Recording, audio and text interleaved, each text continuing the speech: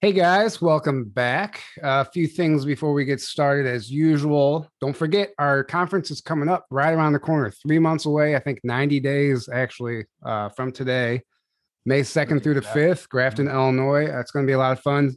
Secret Space Conference. It's a topic that's getting there's a lot of mockery being made of the secret space program right now, and there is some legitimacy to what's actually happening. Yes, there is some shills and some frauds, but we want to kind of build a credible case, to actually do it justice. So if you're at all interested, come out and join us May 2nd through the 5th, Grafton, Illinois. Tickets are in the link below, secretspaceconference.info. And there are live stream tickets available also for those who can't make it. That's going to be a lot of fun, and super excited about that. Don't forget our promo codes. They're all in the description below if you're looking for some new CBD or Omniation Balancer. Omnia Radiation Balancer for any type of radiation or 5G. And obviously we have our Teespring merch, 20% off that with promo code 20 and back. All of that is in the description below.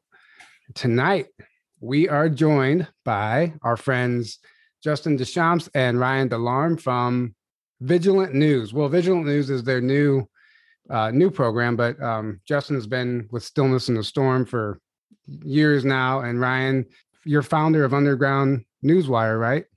Yeah, I've been doing that since about 2018. Yeah, so I guess they've decided to combine forces, and they're doing like a nightly news show covering just worldwide events and among many other things. So we're super excited to just have some fun chatting with them tonight and getting into some current things, which we don't typically do. So welcome to the show, guys. Hey, good to be here. Yeah, thanks for having us. It's awesome. How long have you guys been doing this for anyway? We're right at the 3-year mark, I believe. Wow. That sounds exactly 3 years now. Congratulations. Yeah. Thank you. It's amazing actually that we're still doing this, but it's a passion at this point, and it's like you can't throw in the towel now. You got to keep going, Oh, yeah. Yeah. To the end. It's fulfilling too, I'm sure. Mm-hmm. Right. Oh, super. Yeah. Yeah, absolutely. It's awesome. Sure. But before we get started tonight, I want to share my screen because I woke up to this on social media. There was a sighting of essentially a portal, what looks like a portal, right over my house. Basically, it was. It's at Jefferson County, right? Jefferson County, which is minutes away. I mean, but it was seen. Can you guys 10 minutes? Can you guys see my screen? Yeah. Right. So, yeah, it's like 10 minutes away, but it was seen all the way in Arkansas. And I went on this Facebook page and started reading the comments, and there was tons more pictures. People like this was a mass sighting. And what's interesting, this comment that I have on the screen says, it was above our house too in Jefferson County, Missouri last night. My dad saw it and took a picture of it. A retired Air Force colonel. He said it was the most unusual thing he'd ever seen and had no noise. Not that we need an Air Force colonel to tell us that this is unusual, but it's unusual. Oh. Yeah, I don't know. Have you guys seen anything like this before? I know the Norway spiral was looked similar to this. Similar, but a little different. Yeah, I think it was bigger. A little bit bigger, maybe. I think it was bigger, but don't quote me on that. I haven't seen one in with my own eyes, I should say, but I have, kind of done a tour of these things when I was trying to figure it out. Well, the Norway spiral, here's the Norway spiral. Yeah, I was gonna say. Yeah, it's like a long thing. Okay, I forgot about the long tail too. Right. Yeah, and this is an actual photograph, apparently, of that. And then there's another one here. I was gonna say, I thought I remember one that looked closer to that. Maybe it wasn't the Norway spiral. This is what you were thinking of, Aaron? No, there was but then there was one that looked more similar to, or maybe that is what I was thinking of. Trip. But right. See how the spiral goes on for a long time. So that was a lot of people's speculation that it was a portal. But then Dan Cooper, who you guys know we've had on the show, he hopped in the comments on Facebook and he said, yes, the Norway spiral and this one are similar, not the same, two different portals with different purposes. However, I can tell you for certainty that is a portal and that it is most definitely not created by an EM drive. Fascinating. The reason I thought it was created by an EM drive is because Penny Bradley, if you guys are aware of her, she talked about this in one of her interviews about the failed SpaceX launch is actually a test flight for this technology that it's an EM drive that creates a portal. And she explains it. I know this is a little out of the norm for us, but I'm going to play this video if you guys don't mind, where she breaks that down, and then we can just discuss it from there. Yeah. What they're calling the EM drive. We called it the copper microwave, where you make a bell out of copper and you hit it with microwaves and it produces force. If you're in an atmosphere and you need to open a portal, that's the way to do it. Because when you open that, it forms this teardrop-shaped field. And inside of that, you can open a portal and it won't suck the atmosphere through it.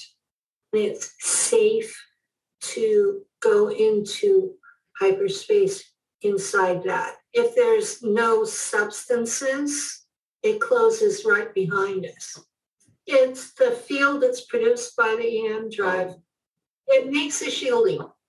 Elon Musk had this launch that was supposed to be a big failure. He was supposed to be putting this satellite into space. And I saw this teardrop field form and I went, oh my God. And then I saw the spiral in it. And that's an EM ship. There was one in Florida, one in California, and there was one in Russia, and there was one in China. Earth level military has that level of technology now. The big three have just tested it. And I could just imagine all the generals doing a happy dance because that's incredible technology. The cover story was that they were putting a satellite in orbit and that it had basically failed at the second stage. It wasn't even that, it was testing this engine. All 4 times that I saw it tested, it did exactly what it was supposed to do. It looks like a rocket coming up. And so she just goes on to describe it more in detail, but you guys saw it. I thought that was fascinating. Yeah. What do you guys think about that? Well, first of all, I don't discount the possibility. And, this is actually a good opportunity to get into like discernment techniques. Right. So, I study a lot of epistemology, which is basically the philosophy of discernment. It's been around for a very long time. It might be one of the oldest forms of philosophy, although it has many different names. And it's essentially the philosophy is how do you organize information and how do you figure out whether something's true or not? So a really good thing to keep in mind when we talk about this stuff is there is no perfect discernment process. Any time you're using a discernment process, you're not going to get a black and white yes or no answer.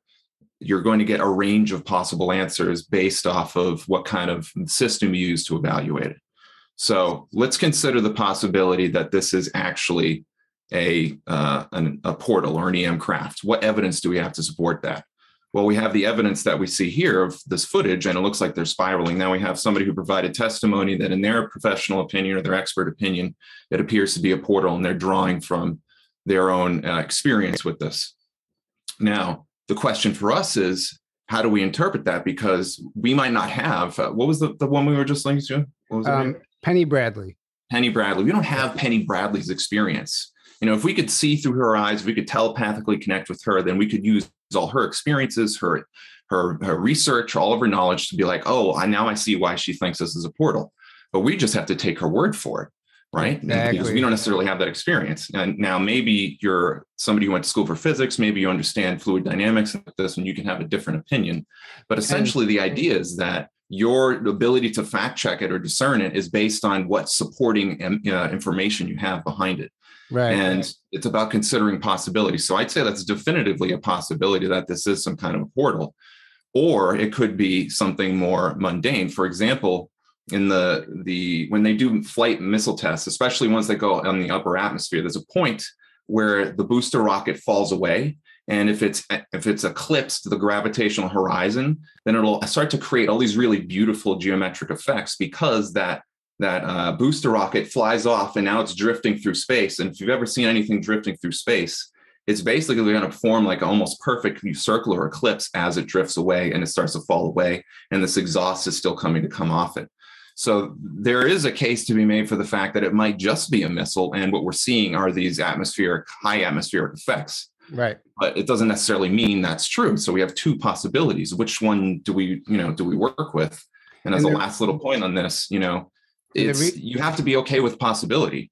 I don't know for sure that this is a portal, but I don't know for sure it isn't a portal. And so I evaluate each one and I prepare for each one. So that way, whatever comes out in the future, I'm prepared for each one. Right.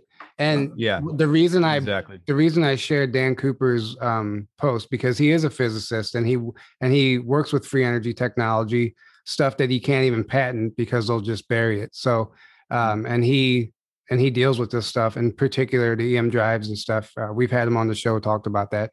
And it was his expert opinion that it was in fact a portal. That's why I shared that. But we don't know. Like, I love what you said. Everything coming in right now, we literally just have to take everyone's word for it. That's even with, in the mainstream media, that's how they operate. They know that. They know we just have to take their word for stuff that's happening around the world because we can't prove it. We're not over there. Mhm. Well, at least we know we can't trust them. Right. What the mainstream media does, what I've noticed, they create the perception that the information is coming from experts. So they're always using the term experts say, experts say, Studies show. They psychologically create the illusion that the information they're putting forth or they're giving you is expert opinion. And so you create the authority of the information, and then people just go, oh, that's the truth, without questioning, and that just stops you in your tracks of being like, is this true? Let me look into it myself. Mm-hmm. We're already conditioned not to do that anyway. So that's what the mainstream media they do really, really well, is like create this psychological illusion of this is expert information. You have no need to question it. Just accept it. Right. And that's the worst thing you can do in general with anything is just accept it immediately.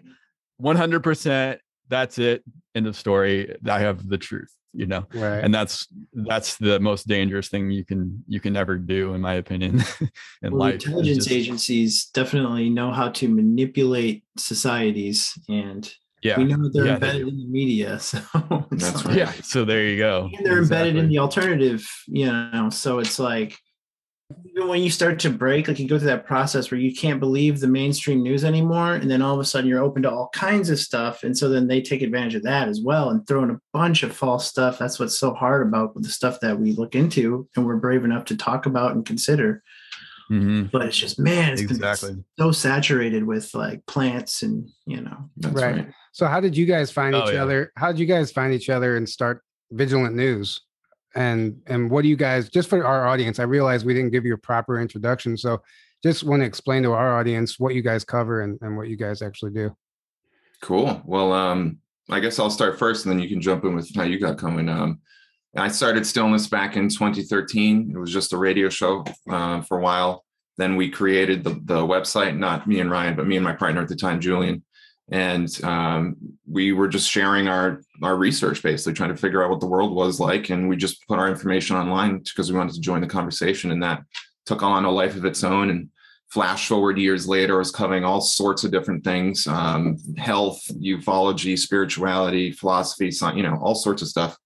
And then in 2018, I think? Is that when you reached out to me? I had a little form to submit to reach out to me to help working with me. And then Ryan reached out to me. Yeah, I was living in Chicago, working 3 jobs, trying to get Underground Newswire off the ground. And I was heavily using, Stillness for my, to get my news. And I was among all the places that you tend to, aggregate news from. But so I was like, man, I might as well reach out to him. He's already doing what I'm trying to do better. So I was like, I reached out to him, started an internship in 2019 in January, I believe. Okay. Yep. I think Sterling and Teresa had just left. It's right around the time we started the podcast. Yeah, exactly. Yeah, right. Yeah, I think I met you, Aaron, in 2018 at DOD, I think, right? Actually, I think it was 17 or 18? Because I know I was at Eclipse of Disclosure, which you were at in 2017. Oh, you were there too. Okay, maybe you were there. And we either met there or we met the next year and at Dimensions of Disclosure in 2018. And then I met Aaron, I think 2019 DoD. Yeah, and I met you in DoD 2019. Yep. Yeah, nice. It's funny. Awesome. Yeah, so I mean, we've been working together for years, off and on, at different levels of closeness, and it's hard to find people that have the same interests and have the same process for dealing with fringe information, right? Some people, they just want to like believe anything that comes across their Twitter feed. Other people are so skeptical they can't even get in the game. And when me and Ryan started working together, I'm like, wow, we can actually play with these ideas in a way that doesn't create like dogma or irrational rejection. And so, we've been working on stuff for years together. And then I don't even remember how it happened. Maybe you remember, but I came to visit you guys in Georgia last year. And I mean, I'm sure you guys have experienced this with some of your friends, but like once you start to go through an awakening, there's like puts a little strain, like a stress test on a lot of relationships. And, yeah. Yep. Tyler and I both went through that. Everybody, sure. I think all of us did. I think all of us did. Every one of our listeners. Yeah. Yeah, I think I think it's just a universal thing that we all have to go through. But for me personally, it affected my relationship a bit and my relationship with a lot of my friends. Love them all forever. But, I've started to feel alone in a group of friends. And like, luckily, I got to go visit Justin and everybody down here in Georgia last year. And we all hit it off so well, that we were like, hey man, why don't you come down here and we can, do more stuff. And about half a year later, it finally happened. So yeah. And then we were here, and I think it was like 2 weeks after you got here, we're like, hey, we should start covering the news together. Yeah. And we did one of my mega streams for Stillness. And I want to say it was like 2 or 3, maybe into that, or 2 or 3 weeks after that, we started Vigilant, right? Yeah. Well, it was 11/11, right after Durham released his last indictment. And when he was like, you got to jump on with me, because I'm the guy that's always in there, like reading every headline every morning. And I mean, he does that a lot too, but his plate's pretty full by comparison. So it's like, I'm just like reading the headlines, reading the articles all the time. So it's like a perfect combo. Like I can talk about the headlines and he can elaborate on them. And it's great. And people can find you you have a YouTube channel, you're on Rumble primarily. Right. Yeah. Stillness in the Storm is if you just go to stillnessinthestorm.com, go to our social, there's going to find all the social media we're actually still on anyway. And we've got Rumble. That's where we post all the Vigilant news, but we also post across to Gab, Brighteon, and BitChute right now. And then if we can, we'll put it on YouTube. Rumble is the big one, though. Yeah. Rumble's the big one. I'd say Rumble's our main hub, but we're working on a landing page and, website, but. Yeah. Right. Well, that's awesome, man. You guys are doing great work, and you're covering, you're covering everything that's happening right now, which is not easy to do, because we're just getting fed lie after lie. Did you see George Soros come out today, and he dubbed Xi Jinping the most dangerous man in the world? Saw that. Yeah. Really? Yeah. It's a video. He comes out, you can barely understand what he's saying because he's just like, he's so old. And, but he's warning, he said that he's talking about the CCP and how they're trying to take control and how he's the most dangerous man in the world. Xi Jinping is. No, and then this is what we have the Beijing Olympics coming up. Dangerous to the cabal is what that means. Right. Exactly. Right. I mean, these guys are so good at deflating your concerns by speaking to them. It's called pacing and hypnosis. How do you want to trick somebody good? Well, you screw up their life, and then you sympathetically, even if you're the orchestrator, so that they feel relief and they continue to buy into wherever you're guiding them. And that kind of sounds like what Soros is doing. Also, the nations of the world, like we're pretty aware of a schism happening in a lot of government agencies and stuff like that, where it's like patriots, nationalists, whatever, versus like embedded deep state globalists. Yeah. And maybe there's also infighting among those cabal members, you know what I mean? So it could be something like that. Precisely. Yeah. There's probably, you're right. That's a great point. The infighting amongst the cabal. I mean, you never know we don't know what's going on behind the scenes. Yeah.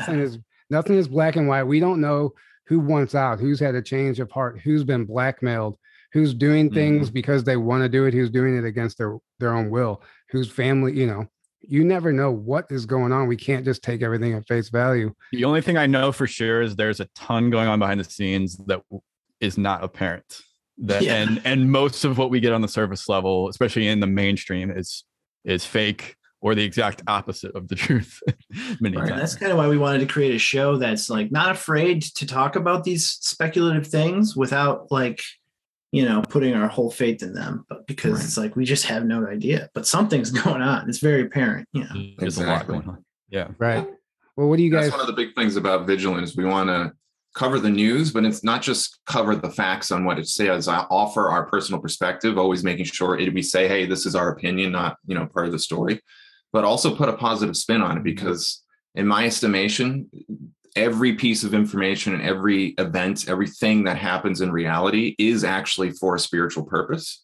And when you start to think think about that and ask those questions, you can often find that continual thread of spiritual truth weaving through everything. And that can be very inspiring and help you deal with all the craziness in a lot of ways. So, yeah, exactly. Nailed it. Yeah. Let's elaborate on that a little bit, because I find that intriguing, because there is a lesson in all this stuff. It's a spiritual journey. It's a spiritual war. It all comes down to that. So you're saying that every mainstream current event is part of that spiritual journey?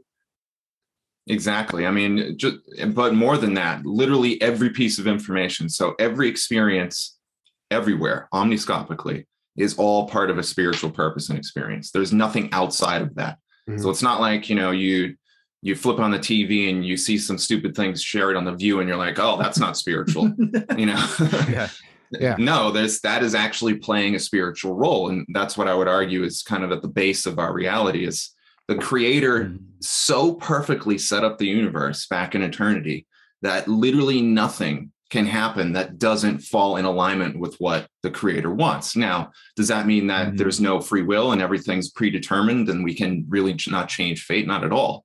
But it just means that the game is so perfect. So it's kind of like being in a maze where, yes, you can go down one place and it might take you longer to get to the end, but eventually you're going to get to the end as long as you keep trying. Right. Yeah, that's beautiful. And it's important to remember for those who think that they're on the wrong path, because there's always something there for them to get them back on the right path. And it's always in your darkest moment when you find, if you think about it, and this is getting into a philosophical thing, there's no such thing as a bad experience. There's no such thing as a wrong experience. Right. Because think about it. Anything that seemingly bad or painful or negative that happens, what does that do? Well, it causes you to grow. It causes you to expand in consciousness and grow and take your power back. And that's a big thing on a collective scale right now, is humanity is being shown exactly like a mirror where you've given your power away.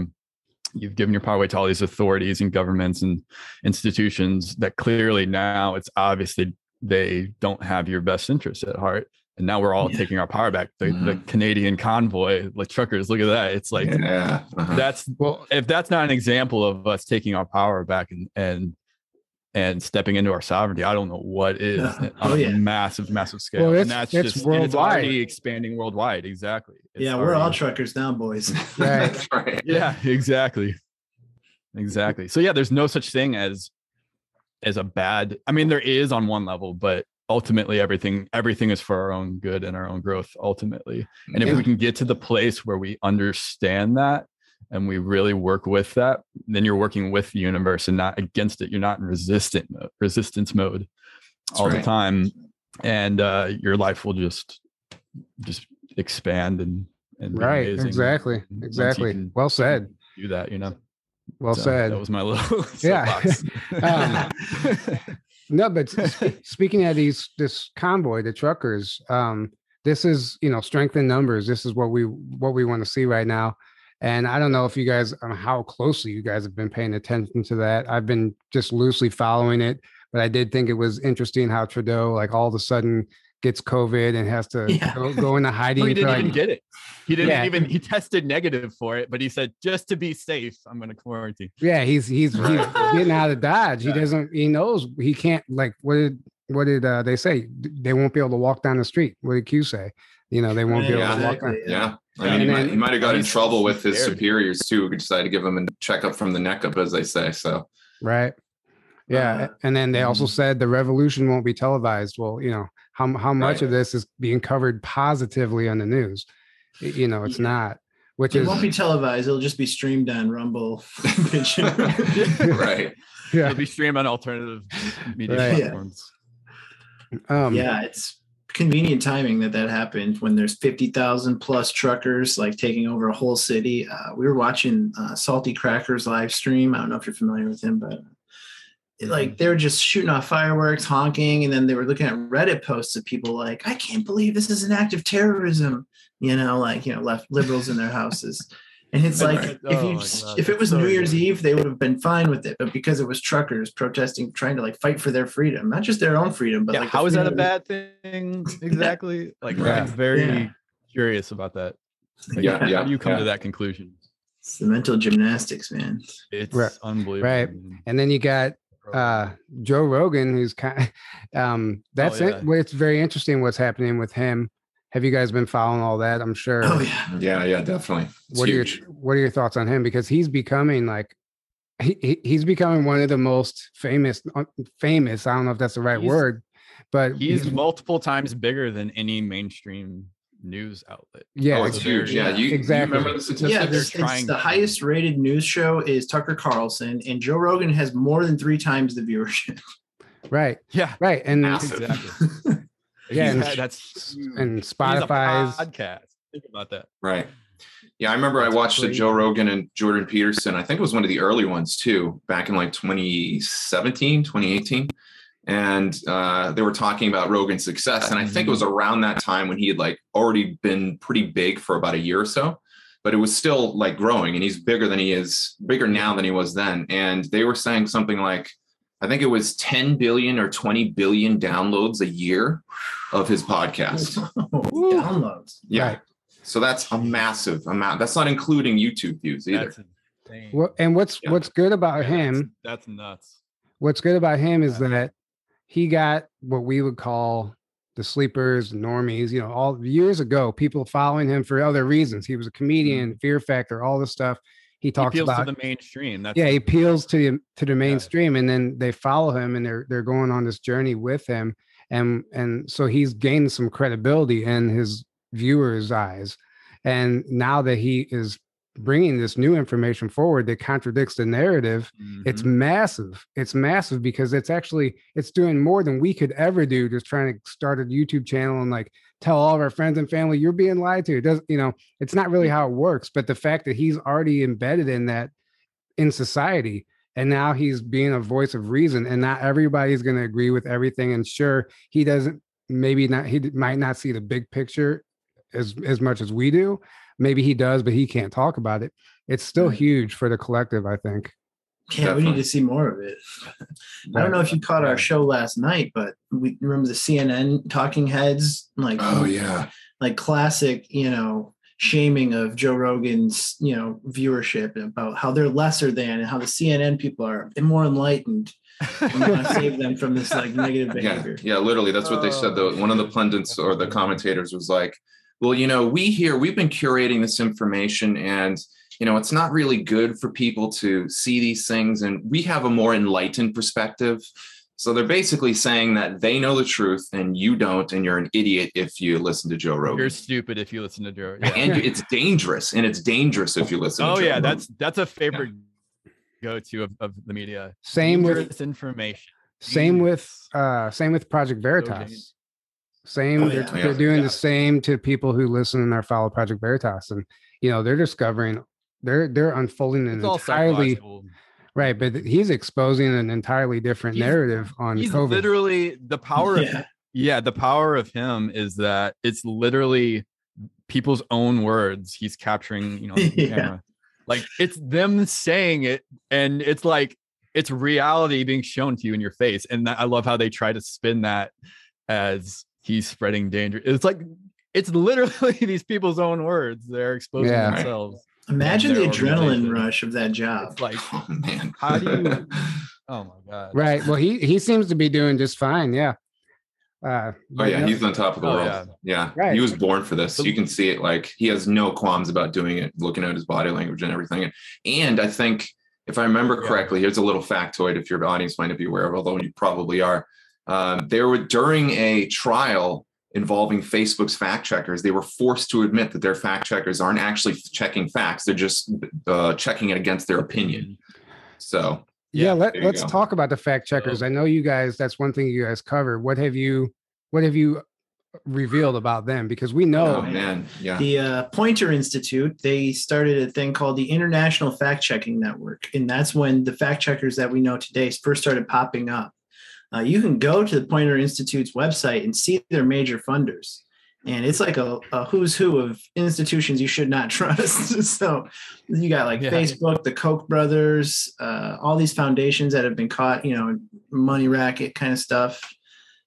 So yeah, those are the people who are the arbiters of truth today. It's very interesting. That's right. Yeah, we did I think it was a 20-minute or maybe 30-minute investigative journalism piece about the Facebook fact checkers. You can find it on our Rumble. And Ryan actually worked heavily on that. So yeah, it was really good. So right. A lot of that. I have a friend who's a fact checker, and she said they have meetings where they're given, I guess they're given headlines, news talking points, and they have to sign off on, they have to all collectively agree. So she's like, oh, look at this, what they're trying to get me to sign off on as the narrative.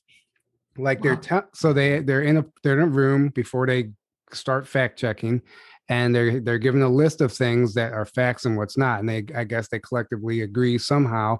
They don't really get to agree, but they have to sign off like, yeah, I agree that this isn't true or this is true.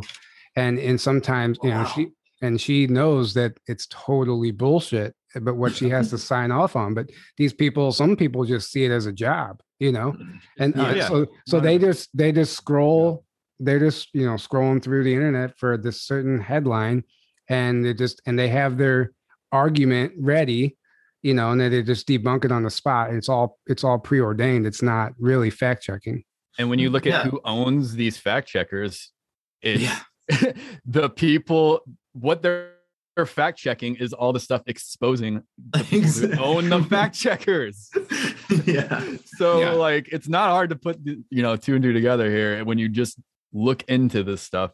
And I think Nikki Willis exposed that in Plandemic. He's like, a good example of that is Bill Gates owns many of these fact checkers that things that are exposing Bill Gates and Microsoft and then deep state connections there will get fact checked by the fact checkers owned by Bill Gates. Yeah, that's right. Or Pfizer. Right. It's like what it is it's literally just further propaganda to psychologically manipulate people into thinking something's false because they want you to think that's right. That's basically really all it is. Basically, the fact checkers get their own 4 a.m. talking points, that's how it works. It's just like the media.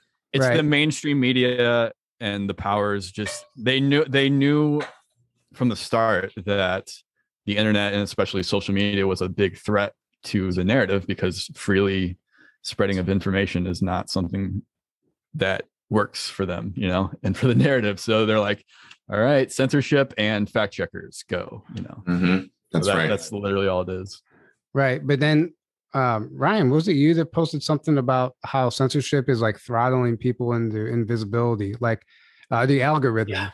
The algorithms. So it's not even so much the censorship, but the algorithms right now can almost make you invisible on the internet, and we're experiencing that a lot. It's unfortunate, but if our name is tied or if it's linked or shared from our page, we might as well just stay home. It's not going, and it's not getting anywhere. And these algorithms are killing us and many other people, and it's becoming an actual problem. Yeah, I created a new Facebook sometime around like Halloween, I want to say, when I first moved here. And for the first 3 months of being here, my reach was just incredible. And then about a week or two ago, I got flagged for something regarding a story that Gateway Pundit ran that ended up getting retracted. But then they used that opportunity to jump on me for all these other things that we had mentioned, like posting our shows and stuff like that, where we mentioned COVID. And then all of a sudden there's a thing on maybe this is happening to you guys too, where it's like, only you can see this, but your account is restricted. And, the engagement and the views per post will go from several hundred down to like 6 or 7 people. Right. Seeing it. It's like, Right. what? Right. Yeah, It's like your dad and your sister, like people that like not trying to reach. Yeah, exactly. on Facebook. Yeah. Like, so we had our Facebook deleted once already. We had like over 5,000 likes and gone. But back then, yeah, we would share something and it would be seen by hundreds of people. It would get a ton of reactions. Now we share something and it gets seen by like 10, 15 people, I think. Maybe if that, and then 2, 3 reactions at most. And that's it. Right. And it's like heavily shot. We're heavily. And then Twitter, we got deleted. We can't get back on. We got deleted off Instagram. We were able to get back on there. But Instagram, when you try to tag us on there, it won't let you, I think. Right? Yeah, it's all a joke. And it says like this page is not allowed. Yeah. To be, tagged. Stillness can't even be shared in messages on Facebook. Yeah, totally banned. You cannot share anything stillness related on Facebook. Really? Right. Yeah. Right. So let's shift this up a little bit. I know you guys talk about the False Memory Foundation or syndrome, and you guys, that's like a little side project you're working on. And it's extremely important for people to be aware of, for those who aren't aware of it. So would you guys mind kind of explain what that is to people and what your goal is with trying to uncover that? Sure. Brian, why don't you start it off? Well, we're in a unique position to shed some light on this. It's kind of like a scoop that we have exclusive access to. The False Memory Syndrome Foundation was started sometime in the 80s as a way to protect parents who were presumably being accused of things that they never did by their children, such as like child sexual abuse, mostly, pretty much specifically that. That certain influential and wealthy people found that could be useful to them and funded them, and they became a huge thing. I think their main like go-to person, Elizabeth Loftus, was called to the stand in Ted Bundy, Bill Cosby, Michael Jackson, Robert Durst, most recently Ghislaine Maxwell's trial she showed up at, basically saying that these 9 accusers all suffered from false memories and that nothing ever happened and Ghislaine Maxwell is innocent. Right. Which I think we can all say is pretty absurd. So it just so happens that a writer for Stillness, also just a very accomplished psychologist, psychotherapist, and her husband happened to be the biggest critics in the medical field, even at the CDC, against this False Memory Syndrome Foundation. And they've had many court battles. They represent. So should we just go into the story, you think? Yeah, go for it. Okay, so yeah, please do. They're a couple, the Whitfields, and they had practice, and they were administering psychotherapy to a gal who had repressed memories of child abuse. She remembered that her father had abused her, and their whole approach is that you can't just be prescribed medications for things. You got to confront these things. And to this woman, it meant that she wanted to confront her father about the things she remembered. When she did that, instead of like giving their daughter the opportunity to heal and face it, or like maybe even have a conversation like about it, they instead attacked her credibility, got her fired from her job at a university, and just tried to sue her pants off, basically. Tried to ruin her life, basically. Yeah. And those parents are the ones who founded the False Memory Syndrome Foundation because of this. That's right. Really? Yeah. Wow. So what are you guys digging up on that now? Well, honestly, it's a massive story. This story is so, it touches so many different things in many different ways that, we could easily devote the rest of our lives to this thing. But really? Right now we're currently going through all the specifics of the material. My end of it is I'm more thinking about the mechanics of the psychology. Like, is it even possible to have false memories? If it isn't, then what's going on? Things like this. And what we've been able to determine, and this has partially been admitted by Elizabeth Loftus, who headed the foundation for many years, that they haven't been able to successfully plant a memory of the severity of child abuse ever.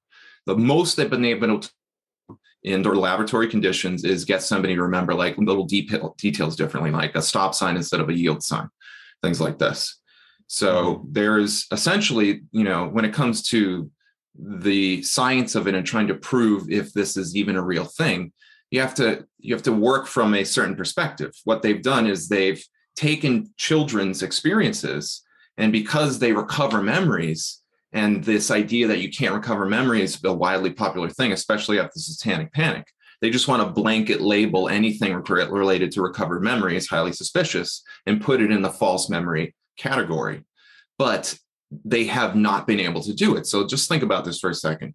The argument that they're making is that a child can get abused, or a child can go through an experience and then in their own mind, through some process that they're not exactly sure how it works, create a false memory of abuse.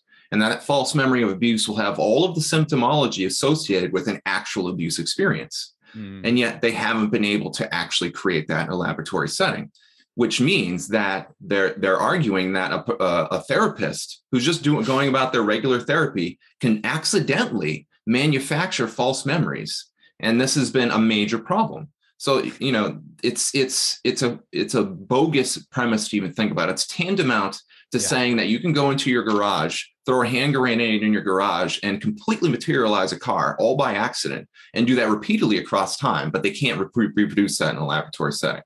So it's clearly just a BS cover explanation. That's right. Exactly. Yeah. But enough wealthy people saw value in it that they got a lot of funding, and they were used like throughout the years for a lot of kind of cabal related issues. Most recently, Ghislaine Maxwell, and she's also going to show up in Prince Andrew's trial in September. So perfect time for all this to be coming out. Exactly. It's like they were getting ahead of the game. It's like the deepfake technology. They put those videos out way early, so then stories about it. Yeah. It gives them a free pass to use that technology or blame things on that technology. So when the videos start coming out, they go, "Look, we told you about this. This is right." Oh no, that's not Hillary. That's deepfake technology. That's exactly right. That's exactly right. Yeah. They're trying to get ahead of the game, but what we're seeing right now is they're just shooting themselves in the foot every step of the way. None of it's going to work. Yeah, it really hasn't worked. It didn't work for Ghislaine Maxwell. That's right. Somehow these 9 accusers all got false memories implanted into them. It's BS. Like, what are the chances? That makes sense. Right. Yeah, but I mean, exactly. They're these people are so evil, I guess you could say, and they're so used to getting away with everything they've been doing for eternity. They're not. They don't know how to operate when there's counter moves. It's almost like that's all they know. Yeah. That's all they know. That's the only way they know how to live and operate. It's almost like they're really smart because they set up this system to manipulate us and deceive us all, and it's almost brilliant and it's well thought out and it's very strategic. But at the same time, it's like they don't have the motor skills to figure out. They don't have the logical thinking to like act on the spot. Like they think quick because they don't know what to do when they're having. They don't have creativity. Yeah, exactly. They don't. This is what we have. Yeah, they have to that's hijack. Why they have to make all these plans, and they just stick with the plans and the script. But once they're forced to get off script, that's why you see like they don't know what to do. Yeah, and then everything they're doing is it's stupid. They're not used to pushback. And it doesn't make any sense. Like, why would you do that? They're totally not used to it at all. You're totally exposing themselves. Well, they're so used to just operating in secrecy that with very little to no pushback, like you said, for so long. That's all they've known, and now they're having all this opposition for the first time ever. And like you said, they're scrambling because they've never had to deal with that. They don't know what to do. Yeah, just imagine I'd love to be a fly on the wall in like a back room somewhere where the cabal is just like it reminds me of that video from what's the movie Downfall, the German movie about Hitler and how Hitler is like the last days of Hitler, and it's a clip you've probably seen all over the place because people take it and it's Hitler like in this room in his bunker with all these generals and they're all like freaking out like, oh, Hitler's pissed off, and he's like, and they overdub it or they replace the subtitles with something else like, wait, you put Pelosi up against Trump? What were you thinking? And he's people like freaking out. Oh, it's hilarious. Yeah. Oh, Good that's stuff. amazing. I want So to you see think that. Hillary's gonna run again? Maybe. They're I hope so, can't. because she'll never Yeah, win. exactly. No 'Cause amount of like cheating is ever going to definitely get Hillary lose. Clinton involved. Exactly. Yeah. Exactly. Yeah. I think they're definitely positioning for Hillary to get in there, but it is. I hope they're delusional enough to try that, because that will be a disaster for them. Right. Yeah. But it's, as horrific as the idea of Hillary being in the White House is, it's, if they tried to do it, it would expose the fraud in a massive way. And it's exactly what happened in 2020. Because in 2020, a lot of people who weren't necessarily hip to any of this had their eyes opened and had that dark night of the soul moment. And they're like, wait a minute, what's going on here? So that's good news. Exactly. You nailed it. Right. Like Norm Macdonald said, the only person people hated more than Donald Trump was Hillary Clinton. Right. Exactly. Right. Yeah. Now she'll never win, I don't think. No, it's not. It's curious. I'm curious to see what's going to happen. Obviously, the more and more we're getting into these surface level politics are like, or they are the illusion. Like, that's not what's happening for real at all, in my opinion. There's something way bigger going on behind the scenes that I think we're getting glimpses of it, but we're never really going to know the full picture. It's a part of it. But it's the surface level part of it. So right.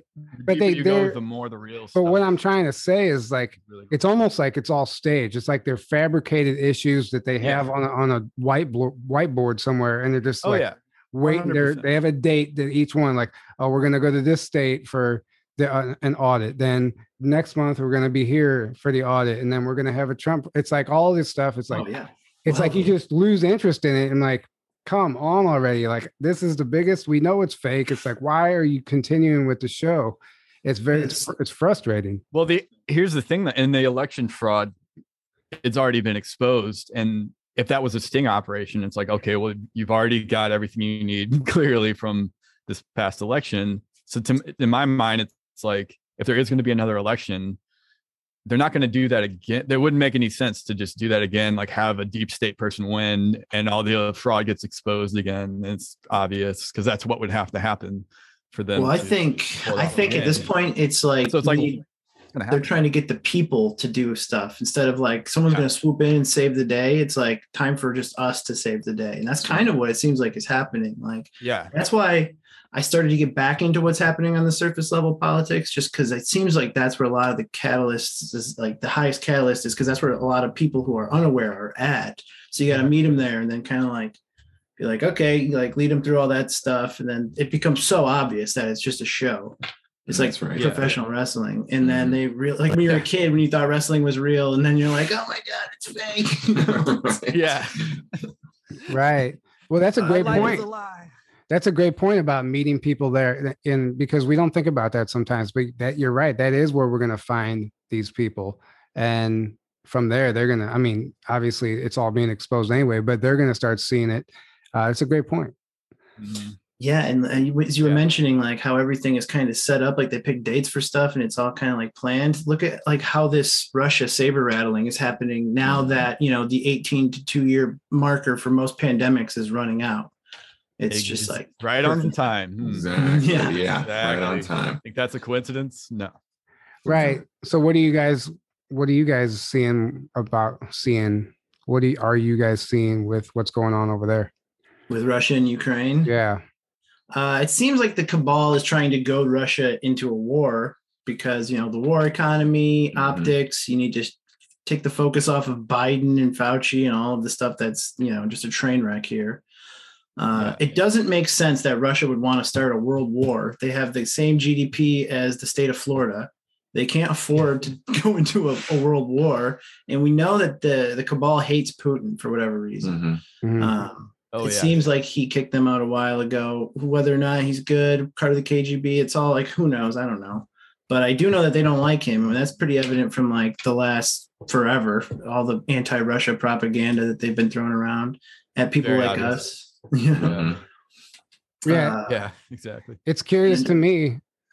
Go ahead. I was going to say, in Ukraine, their guy, the main cabal puppet there, Poroshenko, was just indicted. So it's like they're doing the saber rattling, but it doesn't seem like, in my heart of hearts, I don't feel like a world war is about to break out. Right.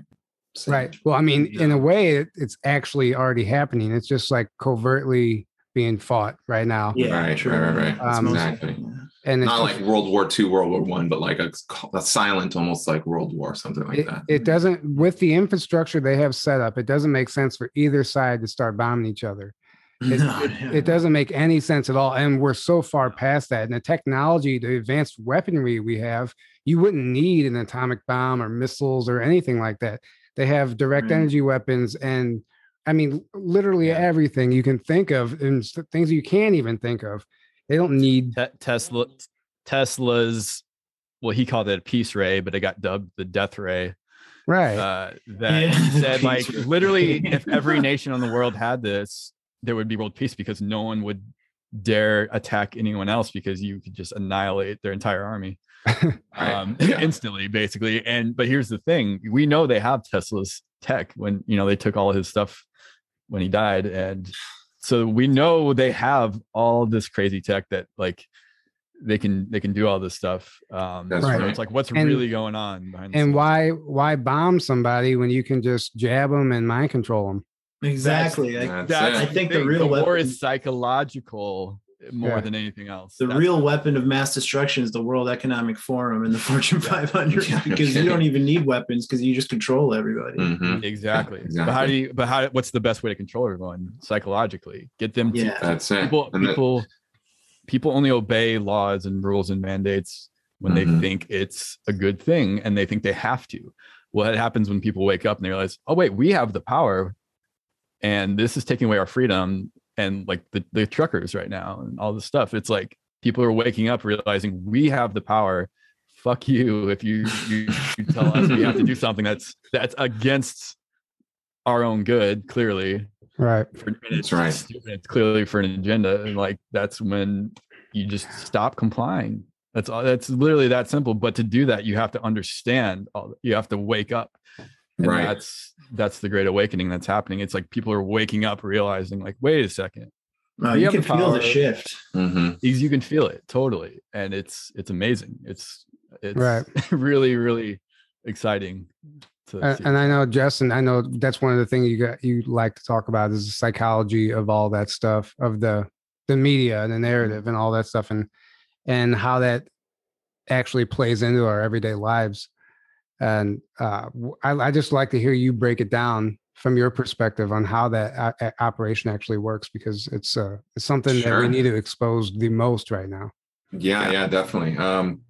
Well, first point is that the end game isn't not necessarily what people think. A lot of times we hear like depopulation or, invasion or total control, and that's sort of it. But what we touched on already is a huge, huge point.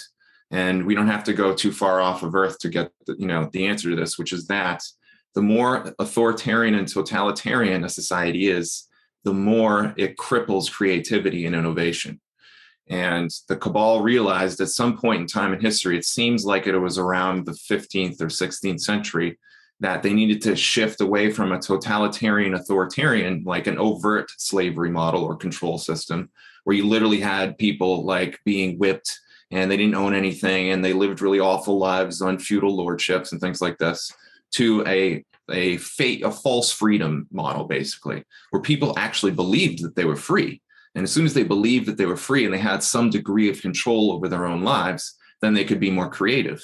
And that was really, really important for them, because one of the price that you pay for being a dictator and a totalitarian person, a psychopath, or a narcissist, if we want to think about it in more of like a boots on the ground human level, is you cost yourself your creativity. The more totalitarian you are, you cost your creativity. So what they actually have to do is they have to create a parasitic relationship with the herd, with the people, where they siphon away their creativity or their, biophotonic energy, loose energy, vampires, things like this. So what they have to do is they have to create a false slavery system. And in order to do that, you got to create a false reality. So part of that involves, and we've seen this developed really since at the beginning of the 20th centuries, when this really seemed to launch in a major scale. But before then, they were working on it too. It's the destruction of education and philosophy. So interestingly enough, if you don't have the ability to think critically, then you can't decode information properly to actually get truth. So what they need to do is create a situation where the population is dependent on authorities, what I call conceptual authorities or conceptual totalitarianism. So in other words, why do you believe what you believe? Most people don't have a personal answer why. They believe what they believe because somebody that they thought was in a position of authority told them what to believe. And that's the mainstream media. And once somebody believes what an authority tells them to believe, then their social psychology, then the midbrain kicks in. So we are herd animals. So, because we're social or herd animals, you always want to go along with the herd because your own body, your brain is going to make you feel safe, secure, and able to actually live a free life when you're a part of a herd. As soon as you start to step out of that herd, your anxiety levels go up. You get all sorts of neurotic things happening, and it makes it very difficult for you to live a happy life. So they steal people's ability to think for themselves away from them. And then they put them in a situation where if you want to fit in with the crowd, you have to believe the mainstream narrative.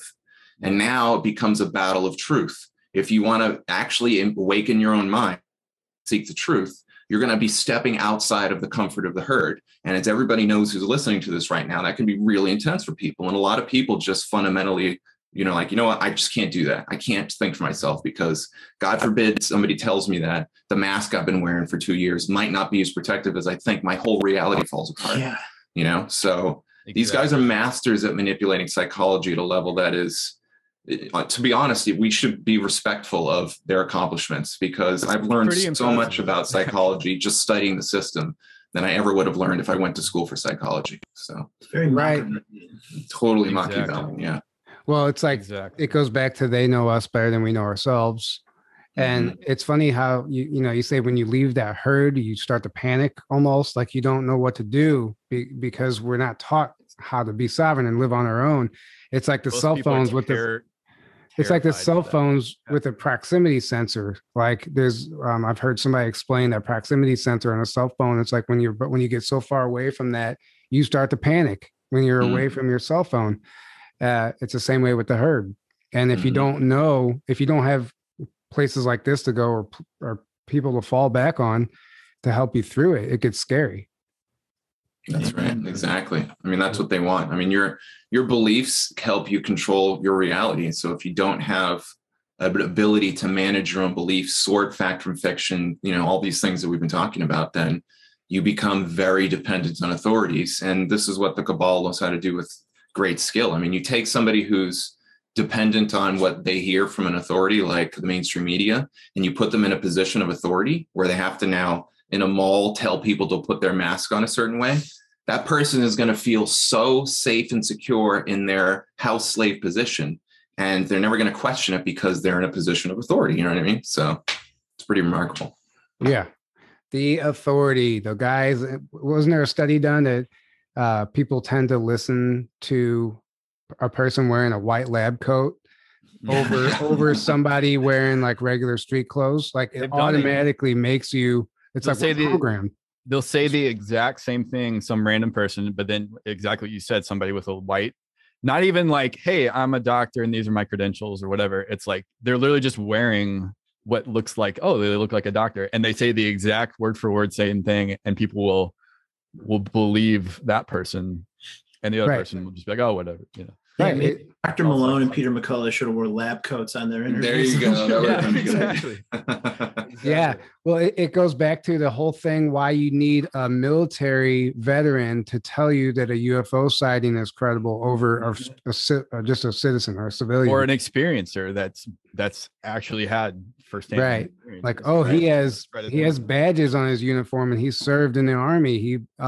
He must be credible. He must, he knows what he's talking about. Yeah, he's a perceived authority. Right, exactly. Yeah, like what's the limited hangout UFO panel that is it MUFON or CSETI? There's a bunch of them, I think. Yeah.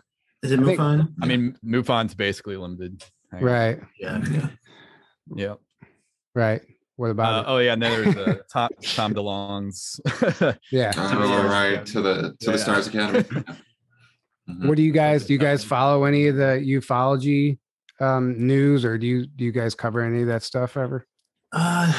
not as much in the last couple of years, just because, it started to get like, there was that golden age, with cosmic disclosure and everything, when it's like everyone seemed like they were coming together in this beautiful way. And then, it became very just inundated with like smears, attacks, division, essentially, and distraction, a lot of distraction, and a lot of like, traps, essentially, just like, all these Fed traps that keep happening in the internet and at events.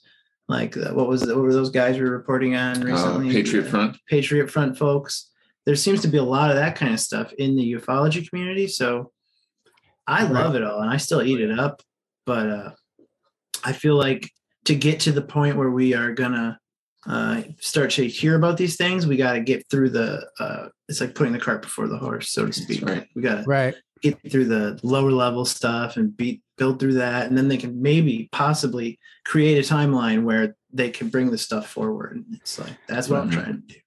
Well, it's interesting. I agree with you 100% actually. And I think that we're in a position now where we see both sides of all this stuff. We see the infighting, the division, the fake narratives, people being used, just all of the above, everything you just mentioned.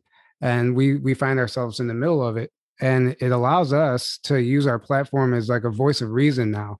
And like, that's why we want to like cover like discernment and how to properly research and how to, question these people without just blindly believing them and all of the above. But the main reason I asked is because it's becoming a mainstream news topic now. It's being covered. Yeah. It's being covered in the media. On Tucker Carlson has a whole UFO hour or whatever, This stuff is becoming common talk now. And it's only a matter of time before a lot more people are covering it. And I know we're getting the whole, like, the truth wrapped in a lie thing with their narrative, but it is helping people who are totally asleep to it. But it's helping one of the biggest problems for so long is the laugh factor of UFOs in general, or ETs in general. It's like people, you try to, 30 years ago, you try to talk to people, not that, I was like 4 years old 30 years ago, but in general is what I'm trying to say. People, you try. Aaron woke up red pilling people. Yeah, it was you try to talk to people about this stuff, and hardly anyone would take you seriously, or they would laugh, or they think you're just a crazy person. Well, now you have the mainstream talking about the fact that UFOs are real. Like, we're observing these things, we're tracking these things, even if they're pushing the threat narrative, which they are, and they're trying to steer it as, oh, it's a threat, so we need more money so we can build all this, defense stuff. But they're what they're also doing and shooting themselves in the foot by doing that is admitting this is a very real thing that the governments are taking seriously, and your perceived authorities are taking seriously. So now people like us can actually talk to so many more people about UFOs and ETs and our own experiences, and they will actually listen, and they'll be like, oh, but like, tell me more. They actually will take it seriously and hopefully go on their own journey for truth and do their own research and be like, let me figure out what this is all about. I think there's something going on with this. And people are more basically than ever before. You guys are providing an essential service for sure, and in a community that desperately needs it. Right. Yeah, it's really important. Yeah, I mean, thank you. I think there's so much benefit to be gained from considering these ideas, especially in ufology, because you're dealing with cosmic ideas. Like, what is your relationship to reality? What is your relationship to other worlds, the creator? Like, all these different things that often get belittled in the modern age, especially in the materialistic world that they're trying to push us into. So it's really good to consider. However, they have also weaponized it in a lot of ways. And the reason why I say that, and this is part of the reason why I made a personal decision, and Ryan, kind of synchronistically also made that decision. Is I made the decision to stop covering so much of the ufology because, in my opinion, it was acting as a cul-de-sac before the gold mine, as Mark Passio likes to say. It's like, it's an awesome thing to study, but it can be so enrapturing that it can actually distract you from other things that might be more important. And absolutely, the way the system works, like, here's another little tidbit about psychology. They don't have to get you to totally believe in the narrative. All they have to get you to do is to struggle enough so that you spend most of your time doing other things than focusing on what would it take to defeat the cabal. And that means unity. It also destabilizes countries and nations in a longer term perspective, because, as strange as it sounds, if it wasn't for religions, we wouldn't have societies as we know it today. So if you can get a people to break down their connection to the fundamental place where they get their values and their ideals, then you're going to destabilize a society at a seriously deep level. And that will allow it to be able to be more controlled. So, it's all great things to consider. But at the end of the day, you got to ask yourself, how much time and energy do you spend on it? And if it's everything you got and you're not necessarily making your life better or making alliances with other people so you can work together, then maybe you should just pull back a little bit and get a little bit more, your feet on the ground. Yeah. Like and are you making it into another belief system? And that's what I see a lot in the UFO community, is that people form their own little belief system, or they have their leader that they follow, and everything they say is gospel and truth automatically. And the end of story. And then someone comes along saying something that goes against what they're saying, and then suddenly, or you have this person, their leader, attacking someone else or information. That's the stuff. And suddenly you have the mob of people that are following that person all attacking that person or that information. And it becomes this like war of the different tribes. It's very tribalistic, and that's a huge trap. It's like, how many of those people are bots, or like, glowing ones and Fed boys and et cetera. Well, exactly. And then everyone gets way off track and off focus, getting caught up in who's right and who's wrong. And what, when both people about, that's not what it's about. It's like, everyone needs to go on your own individual. Well, the funny thing, the funny thing about it is you have two self-appointed leaders, let's just say it like that, and they're both they both have their narrative, and they're both pointing fingers at each other, and they're both saying, oh, there's going to be division, when they're the ones causing division. This person's compromised, whatever. But when you really step back and look at what each one of them are saying, it's so absolutely ridiculous out there to what the mass collective is actually ready to hear, that anybody in the street that heard either one of their stories is going to think it's absolutely ridiculous. Like, people don't believe in this stuff anyway. Like, what are you getting so worked up for? Right. That's a great point. And we're not even to that point yet.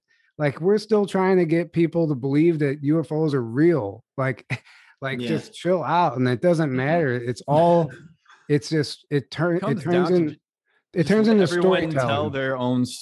Put out their own information, let them say what they want to say, whether you agree with it or not, or you think someone's probably a deep state agent or compromised in some way. Yeah, the most useful life hack I've ever discovered was to have a for consideration pile and just mostly rely on that, and blind faith, just leave that to God. And right. Exactly. Yeah. Exactly. Right.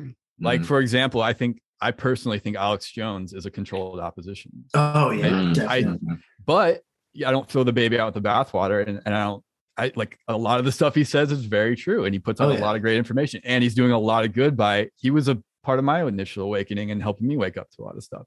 But I didn't make him into a cult leader or my, everything he says is gospel, and I'm only going to follow Alex Jones, which is what a lot of people unfortunately do.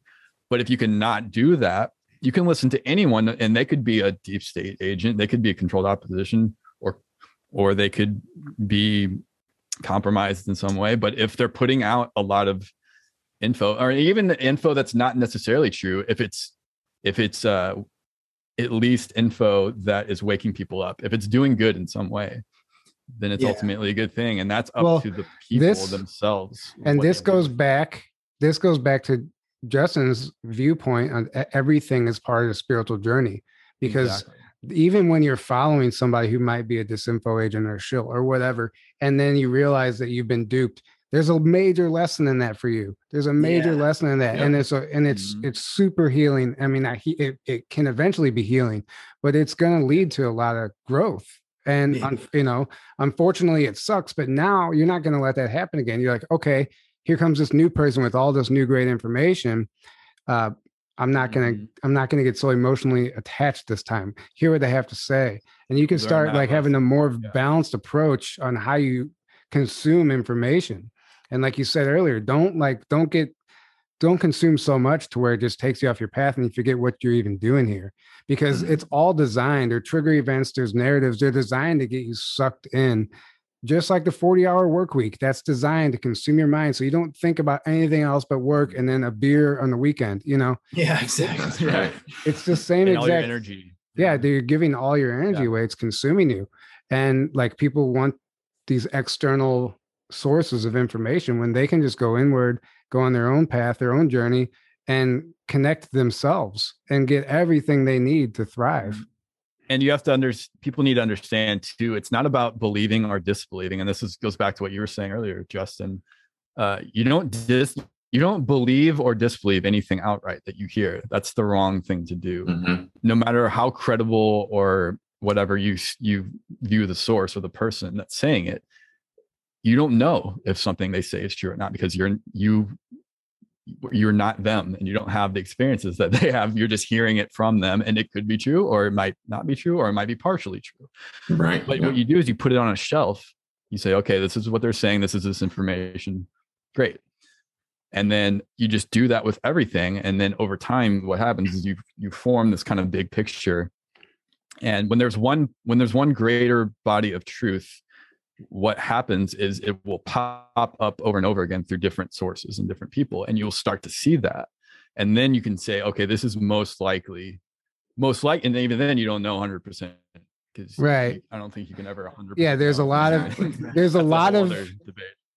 indicators that tell you that this is a possibility, or even a probability. Okay, this seems like the most probable. Yeah. Probably. Yeah. You nailed it. Truth. Yeah, that's the language you want to use. I mean, probability and possibility. Like, the bottom line is, we don't know if we're heads just swimming in jars right now. Like, how do we know?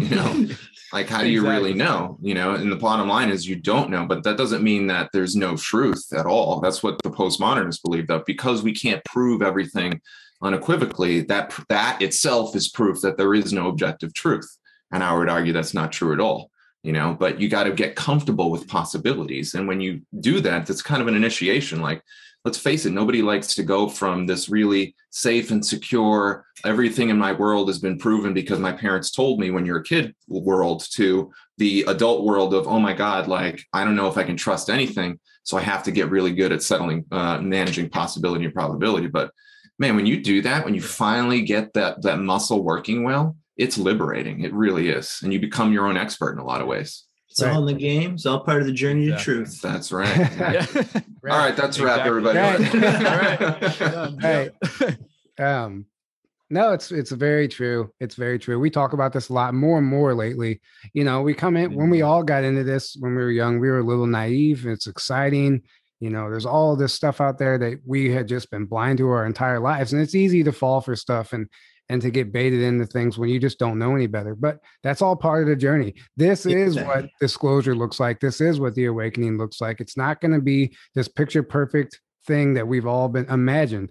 It's a messy, the government's going to come out and tell us the floppy truth. Mess. That's the full truth. And then we're done. Disclosure happens. It's like, it was only that easy. No. Exactly. So we're only that. Because the problem is they probably don't even know. No. Well, exactly. Yeah. Like, you understand how compartmentalized everything is. Mm-hmm. Exactly. The surface level government does not. What's that, Ryan? Does not know most of. I have no doubt that there are special access programs and, classified technology that would blow our minds.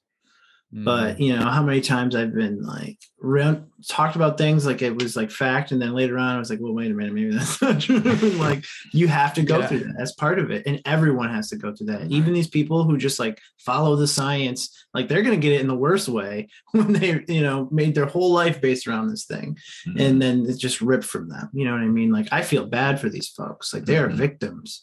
They're gonna have a dark night of the soul at some point here, hopefully. I mean, right. Well, the science is just another form of religion. We talk about that too, and it's just something that they're gonna have to realize. It's just, I don't know. What's that meme I read? I quit. How did it go? I went to church for 30 years, only realized I was talking to myself. And it's true. Like, eventually you just realize, like, you have control of everything. and it doesn't matter what anyone else says. Yeah, you have to get good with settling the information yourself. I mean, here's an interesting thing that I thought was really fascinating. I kind of thought about this a lot when I was shedding my atheism back in 2010. And I realized that, there's no way to prove unequivocally what something is. Like, you can't prove it 100%. You can prove it really well, but you can't prove it to 100%. So that means everybody's got this problem. We all are unified in one of the biggest problems across any place, any time, the entire universe, which is, how do we know what's true? And as soon as you realize that everybody else has a perspective on the truth, then you can combine those perspectives together to form a better picture of the truth, which means the search for truth is the ultimate unifier across every culture, every person, every even species, everywhere in the galaxy, everywhere in the cosmos. That search for truth is the ultimate unifier. And when we stop bickering about what we think might be true or not, then we can actually come to the table at an even keel. And that's where the magic really happens, I think. Right. Beautiful. And the enemy of truth is not, it's not falsehood. It's thinking you already have the truth. That's good. So when you think you already have the truth or the ultimate truth, which is, religion has a lot of good to it, but this is one of the negative things, is it gives you this false view of thinking you already have the ultimate truth. And then do you search for further truth if you already think you have the ultimate? Yeah, exactly. You're like, I'm set, I'm good to go. And I'm just going to coast to now. And when I die, and then you live for when you die, and that's when things are going to be amazing. And it also takes you out of the present here and now. And you think you have the ultimate truth. And well, that's basically what the mainstream media does too. It tells you what the truth is, and then you don't have to look you don't look any further because they already told me the truth. Right. So when you think you already have the truth is the enemy of the actual truth, because then you never go on that journey yourself. That's you right. never value that journey. You think that's, why would you go on a journey if you already have what the end goal of the journey is, or you think right. Yeah, exactly. That's a great point. Why would I go on vacation when I could get online and do it virtually? Why would I play the lottery if I'm already a billionaire? Yeah. I'm really poor. It's like, right. You could do a million analogies with that. So what else? Norway lifts almost all COVID restrictions. Did you guys see that? Oh yeah. Yeah. We've been following it. Denmark. What's the other one that we just reported on? Well, they're talking about lifting some in like the Czech Republic, I think. That's right, and then I think even there was reports of Israel, but then I saw some conflicting reports, and it's just like, there's so many countries, it's hard to keep track of what's going on. Yeah, exactly. Yeah. Right. Yeah. It seems like it's so coordinated. I'm not necessarily buying into the idea that it's all positive right now and like good intentioned, but there's certainly enough to be happy about that these restrictions are being ebbed. We shouldn't all just sit back and be like, oh, okay, freedom's here on the horizon. We just got to wait and everything's going to be. I think it's quite the opposite. The people that orchestrate these things, they are masters of encroachment. And so they push until people are finally like, I can't stand it anymore. And they back off a little bit, go back to where they were. They just back off a little bit. You think everything's might be okay.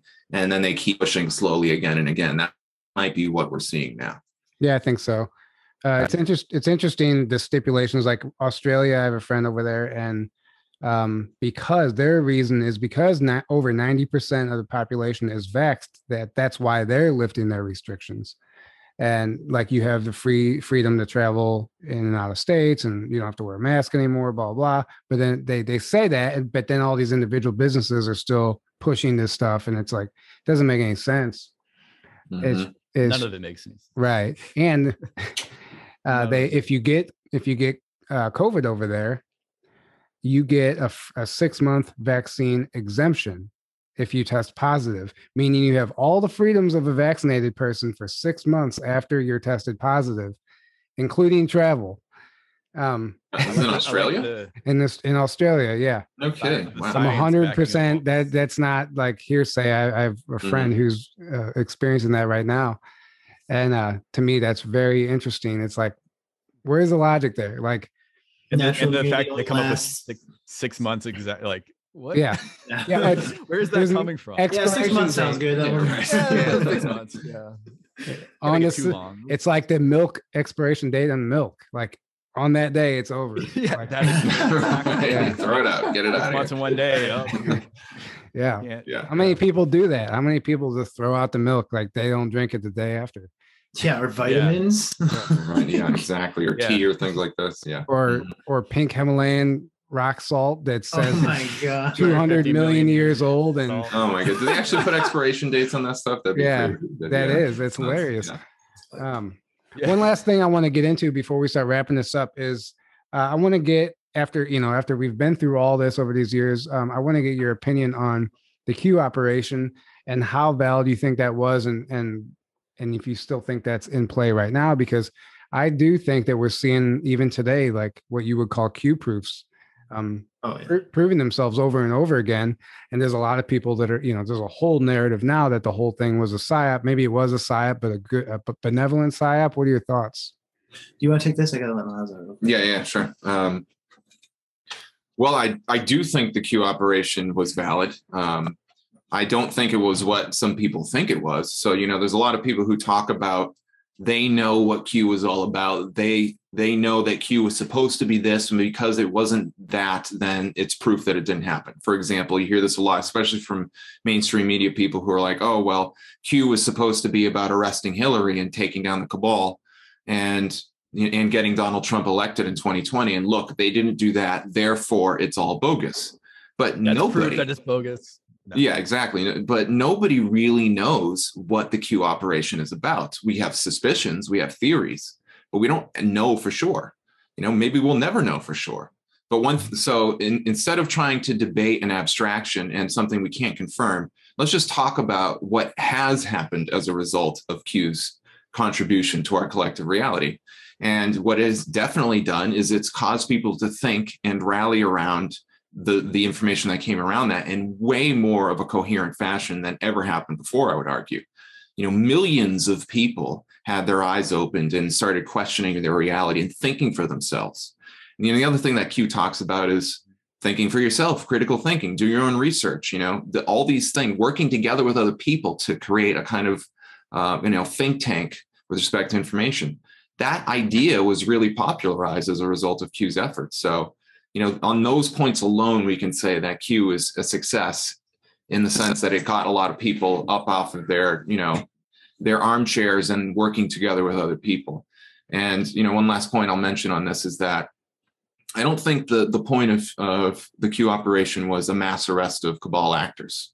I think the point of the Q operation was to get people awake, because the bottom line is, it doesn't matter where we look in history, the reason why tyranny wins is because the people fail to be stewards of the society in which they inhabit. And once we wake up, get off of our and start actually working to protect the world that we care about so much and that we live in, then we can have a freedom and an age of freedom that we can barely imagine, way more than even the founding fathers were able to affect. And they did a really good job. So yeah. It had such a profound effect on the mass consciousness that the ripples are just like still going out. Like even if Q never comes back, so many people are activated, it seems like, in government. When you get like your Marjorie Taylor Greens of the world, James O'Keefe's, it's just like the everyday people like us and you guys, we're just doing it. We're doing it ourselves. And that's even better than having some like placating power replace the old power. Exactly. Yeah. I never, I forget the operation, a Soviet operation that people were really saying that's what Q was really all about, especially at the end of during the inauguration last year. And we actually wrote an article about it, debunking the idea that it wasn't just a way to get people to reveal themselves as being dissidents. It's much more than that, because, basically it's just to steelman the argument. The argument was like, well, Q was just about creating a place, a honeypot for people who were dissidents. So dissidents meaning people who didn't buy into the mainstream narrative. People were actually questioning authority and these kind of things, to create a honeypot where they would expose themselves as being in support of Q. And now they can be marked as somebody that can get rounded up or shadow banned or whatnot and put in a position where they can't positively influence the world. But that stuff already existed anyway. That's what cell phones are all about. I mean, they've been recording our conversations. They don't need for to do, Yeah, exactly. So, I don't buy into that idea. Does that mean that there aren't issues related to Q, that we don't have like a kind of Q cult or maybe even a Q religion where there's this infighting between sects and all that? Of course, that's going to happen anytime you create a situation like that. But I think the overall effect was pretty positive. Yeah. Right. I agree. 100% agree. I agree. And for first and foremost, I do think it was a valid military operation on some level. Yeah. And most of those drops were comms. I don't even think they were meant for the public on sometimes, So yeah, some of them. Yeah, totally. Right. Yeah. I mean, it was when you talk to people within military, they'll tell you these are comms. I've heard that over. Yeah. And over. They'll say like, yeah, this is exactly what it looks like. Right. It's not, it wasn't always meant for us. So there was an operation going on. Did they have looking glass? Could they see into the future? I mean, it's in some scenarios, in some cases, sometimes it does seem like it almost seems like that. There's a number of occasions where they basically predicted the future. Sometimes it was like scarily accurate. Maybe they were working with the Simpsons. I don't know. But then there's the whole right. We know the deep state is public, so they're seeing the drops too. So I do think, and this is what Q even said, like disinformation is necessary. I think a part of it was also to put out some disinformation to throw off the cabal or to get them to expend their ammo, so to speak, at times. To kind of like force the cabal to make a move, thinking like, oh, the alliance is going to do this on this date, so we got to hurry up and do this. And you would see like that. You would see right after a Q drop, some big false flag would happen right after. And it's clearly like, okay, the cabal is reacting to the Q drops or what the alliance is putting out there. Think about it like in the war strategy, like you don't know if we're confused, they're confused. And if you have to take every drop as real intel, it's not worth risking like, oh, it's just another fake drop, this isn't going to happen, because that one time they don't counter that is going to be when it bites them, so if that actually was happening, that would make a lot of sense. It probably was so frustrating because there's they wouldn't know if they're just being trolled or not, but you have to take it every seriously. time they have to react, right? They don't know if it's fake or right. It's like a guy pops out with a water gun 9 times in a row. On the 10th time it's a real gun. You have to be ready just in case, Yeah, that's a good analogy. Exactly. Right. 2 things about Q for me. I was trained in journalism, so when I saw the media, just like the way that they were handling it, and just my casual observance of Q, I was like, well, okay, the journalistic thing would be to read every single drop. And when you do that, and none of the things that they're talking about in the media, like JFK rising from the grave and all this other stuff that is never really mentioned and is actually completely like shut down by Q, and that's not being mentioned, that was a red flag right there. Like, okay, they are expending so much time and energy attacking the movement that it's like there's no smoke without fire. Yes, great point, actually. Yeah. And they're still spending time doing that, making a mockery of it, making movies, the Reno 911 movie, that whatever the hell, I didn't even watch it. Did you watch it? No, I didn't watch it. And then the Borat movie. Oh, I didn't even know about that. What's the Reno 911 hunt for the QAnon or what's it? Really? Oh, wow, really? Okay. Really? Somebody's gonna have to. People in the chat are gonna be going crazy, but yeah, I haven't. Late night talk shows making fun of it, and right? Like why? And all these people. Like why? It's like why? It's a certainly. Why is every single thing? Yeah. Right. Yeah. Well, I mean, that's a really good point that you brought up, Ryan, because if you look at the way the media handled it, and this goes to show you how dangerous Q is to the powers that be, and we can probably make a pretty good argument for that because they never actually talked about what Q said. You only heard the straw man argument, So if Q really wasn't that big of a deal, if the information was all bogus, then what they would do is they would expose it by reading the posts and then explaining why that post is BS with evidence that made a clear-cut case so that nobody could argue with anything to the contrary. Instead, You hear the total opposite. They almost never mention Q. I don't think to me, and I was following it for like 2 years, every post that came out, I was like, what are they saying about Q? I never saw any mainstream source quote Q ever. So no. Exactly. Just it's always like the crazy Q fanboy that maybe might not even be a real person. You know exactly. What I mean? And what they attacked was the followers of Q. Who might not even be followers. Assassinate the followers. It's Yeah. all Yeah. assassination. Right. Yeah, they want to talk Like- about JFK rising from the grave or like, gobbling on children. But it's like what I got out of it when I read the 5,000 some posts was, oh, this is the FISA court. It exists. This is how it works. This is how you get Freedom of Information Act laws, like things that are literally changing our world today. Mhm. And they don't talk Yeah. about that. They talk Right. about, What I got out of Q is that Sure, the Earth is not flat. There are space programs that exist outside the public eye, and Mhm. UFOs are real. Mhm. yeah. Yeah, amongst many other things. So yeah. many things. Right. I mean, well, that's so cool about it because if you know how to interpret this information properly, if you know how to think critically, then, as I like to say, disinformation can be key information to a well-trained mind. You can glean a lot just by how the media and politicians and the mainstreamers react to this kind of information. So, Right. Exactly. Man, well, this has been great. Thank you guys so much for coming on and having this chat with us. It's been a lot Thanks of for fun. having us. yeah, really yeah. appreciate it. You guys are doing great work.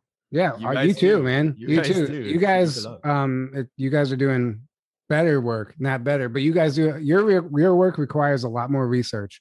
Going through those articles and presenting the news like that takes a lot of effort. So thank you for that. You because- guys Just should like you be- guys, we're doing it every day anyway. So Yeah. Right, yeah. It's like, might as well. You guys should be the mainstream news. Like you guys Right. are what mainstream news should be. Like Right. actual Okay. journalism. Wow, You know. Maybe one day. yeah, So, exactly. One day. I know you're watching Donald Trump, so just consider it. Yeah, Right. we are available. Get in That's touch with right. my Yeah. agent. Vigilant news, That's yeah. him, by the Make it happen. way.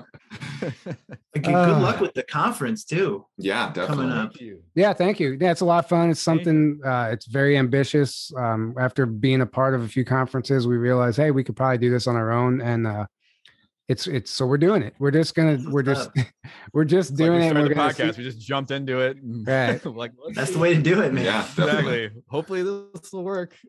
No, it's already But, shaping up. It's already shaping up. yeah. There's a lot of work, but just like the podcast, it seems to all be falling into place. And I feel like when that's like an indicator that you're doing something right without having to force it. So we're just, just following that, and we'll see where it takes us. And who knows what we'll be doing a year from now, but we're having a lot of fun with it. And yeah. Glad to be here fighting the battle and the war for the mind with you guys. Yeah, no kidding. It is Yeah. an information war. So. Same.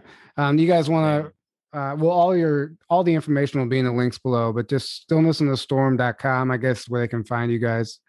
Anything. Yeah, stillnessinthestorm.com, but he's got Underground Newswire. Undergroundnewswire.news is my news site. And then we have the if you're using Rumble, that's probably the best place to see all our stuff because not everything can go on YouTube. So I would just look at the Stillness in the Storm Rumble for now. Eventually, maybe we'll centralize it in like a vigilant news thing. It's still Right. we're still in the beginning. Yeah, we're still in the beginning. kinda- It's a Right, time right. crunch. I mean, honestly, I wish I could like make a clone of myself to do more work because there's just so much work that has to go into all this stuff. It's mind-boggling. Yeah, we've been doing So- it like once Right. a day, and it's like a 4-hour thing. You know? Yeah. Because you're still doing Stillness in the Storm with that. Yeah, Too, Stillness in the so- Storm. I still got Into the Storm on Rise that I'm still doing. We got this other project we're working on. There's just it's when you start to do this kind of work and you really have a passion for it, then you're like, holy mackerel, I actually don't have as much time as I thought. So, Yeah. Right. but it's an honor. I'm really happy to have this opportunity. It's an incredible time to be alive. Yeah. Boom. It Absolutely. really is. It is. really It's is. scary, but we're living through history right now. And we're making history. So Amen. Exactly. yeah, it's huge right I now. can't wait to see what once the chaos phase is over, the new earth, so to speak. starts to Yeah, move. I think the can't real wait. fireworks haven't even begun yet. Wait till Yeah, I think so too. I think you're right. Yeah. I think this year is going to be pretty intense. Right. Mhm. I mean, look, there was literally a portal over my house last night. I mean, Exactly. Yeah, like- right. No like, kidding. what- Exactly. like what is happening? I mean, and there's a lot of videos popping up of these similar things around the world that just doesn't get covered. You have to like just stumble across it on the internet, but there's weird things happening that are totally out of the norm that we're not used to seeing. And it's getting brushed under the rug, but it's important. This is big stuff. And I'm There's a lot excited. excited. already happening. Yeah. Yeah. Our friend Paul showed us a video. I don't know if this was a real thing or not, but it was like a blue beam projection of what looked like a planet or a moon hurtling towards the earth, and it was just getting bigger and bigger and bigger, coming at these people in the city. And I was like, what is that? Yeah. Those are some of these videos you don't know, like, because there's like, if they're fake or not. Like I'm in film editing, and I know that you can do almost anything to make it look real. I could. Well, that's the problem with real footage, is like people will just assume it's fake a lot of times. Right. It's not even. It must be CGI. It's not going to be a video that's going to disclose anything anymore. It can't be. And even when people see something in reality, it might be a freaking hologram. Like you said, right. Like, that's right. Yeah. But we just have to, keep our head above water right now and figure out what's what, and just stay true to ourselves. And that's what we're doing. And thank you guys who are supporting us and helping us make it possible. We love you all. Thank you for the donations. Thank you for all the beautiful comments and all the above. Guys. Yeah, we look forward to seeing you guys at the conference. And thank you guys for joining us tonight. Thank you for what you do. Any last words before we wrap this up? Stay vigilant, my friends. It's a crazy world out there. Boom. Good night, guys. We will see you next time. Have a great evening. Take care. Take care.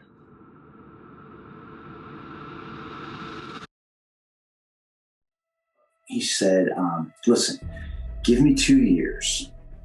You'll never want to come back. You'll have the adventure of a lifetime, and nobody will know you're gone. You get deployed at 17 and a half. And now I was deployed from the New York Athletic Club. And we got actually deployed right out of the locker room from, you get beamed up to the ship, and then the ship takes off and you're gone for 20 years. It's a very hard pill to swallow, but that's exactly how I experienced it. I was taken at 10 years old. I was taken and I was worked through several black programs. I was privately owned in the beginning. I did six or 7 years on Earth. That's when all the stuff for the programs began for me. Specifically, the tracking that they had been doing since I was a kid, it followed me all the way through the military. And at that point, when I got to Diego Garcia, that's where I was taken off planet. Kind of opened that floodgate for me. And then all of these recalls started coming in, and I was just like, oh my gosh. And the way I was describing it, she's like, I've never had this with a client, but you're describing a parallel life right now. It's a combination of human and other species. I was able to remember the name on their uniform. It's USS Arcorp. That was putting me through some kind of recruitment tests from age 3 until 12. And 12 is when I was potentially, taken. He said, with your scores, I guarantee you'll make commander and you'll make pilot. And I said, pilot of what? And he said, 4-kilometer-long Starship. He told me what was going to happen. He says, you volunteer for the program, we'll put you in, you'll do 20 years, we'll send you back in time 20 years, age regress you 20 years, wipe your memory, and you'll just wake up in bed like nothing happened. It's almost beyond words. It's beyond comprehension of how this could happen. Whoever's masterminding this, the Air Force, working with extraterrestrials, working with a lot of pretty wild technology, which I'll also get into, it's really beyond fathomable. It's beyond fathomable.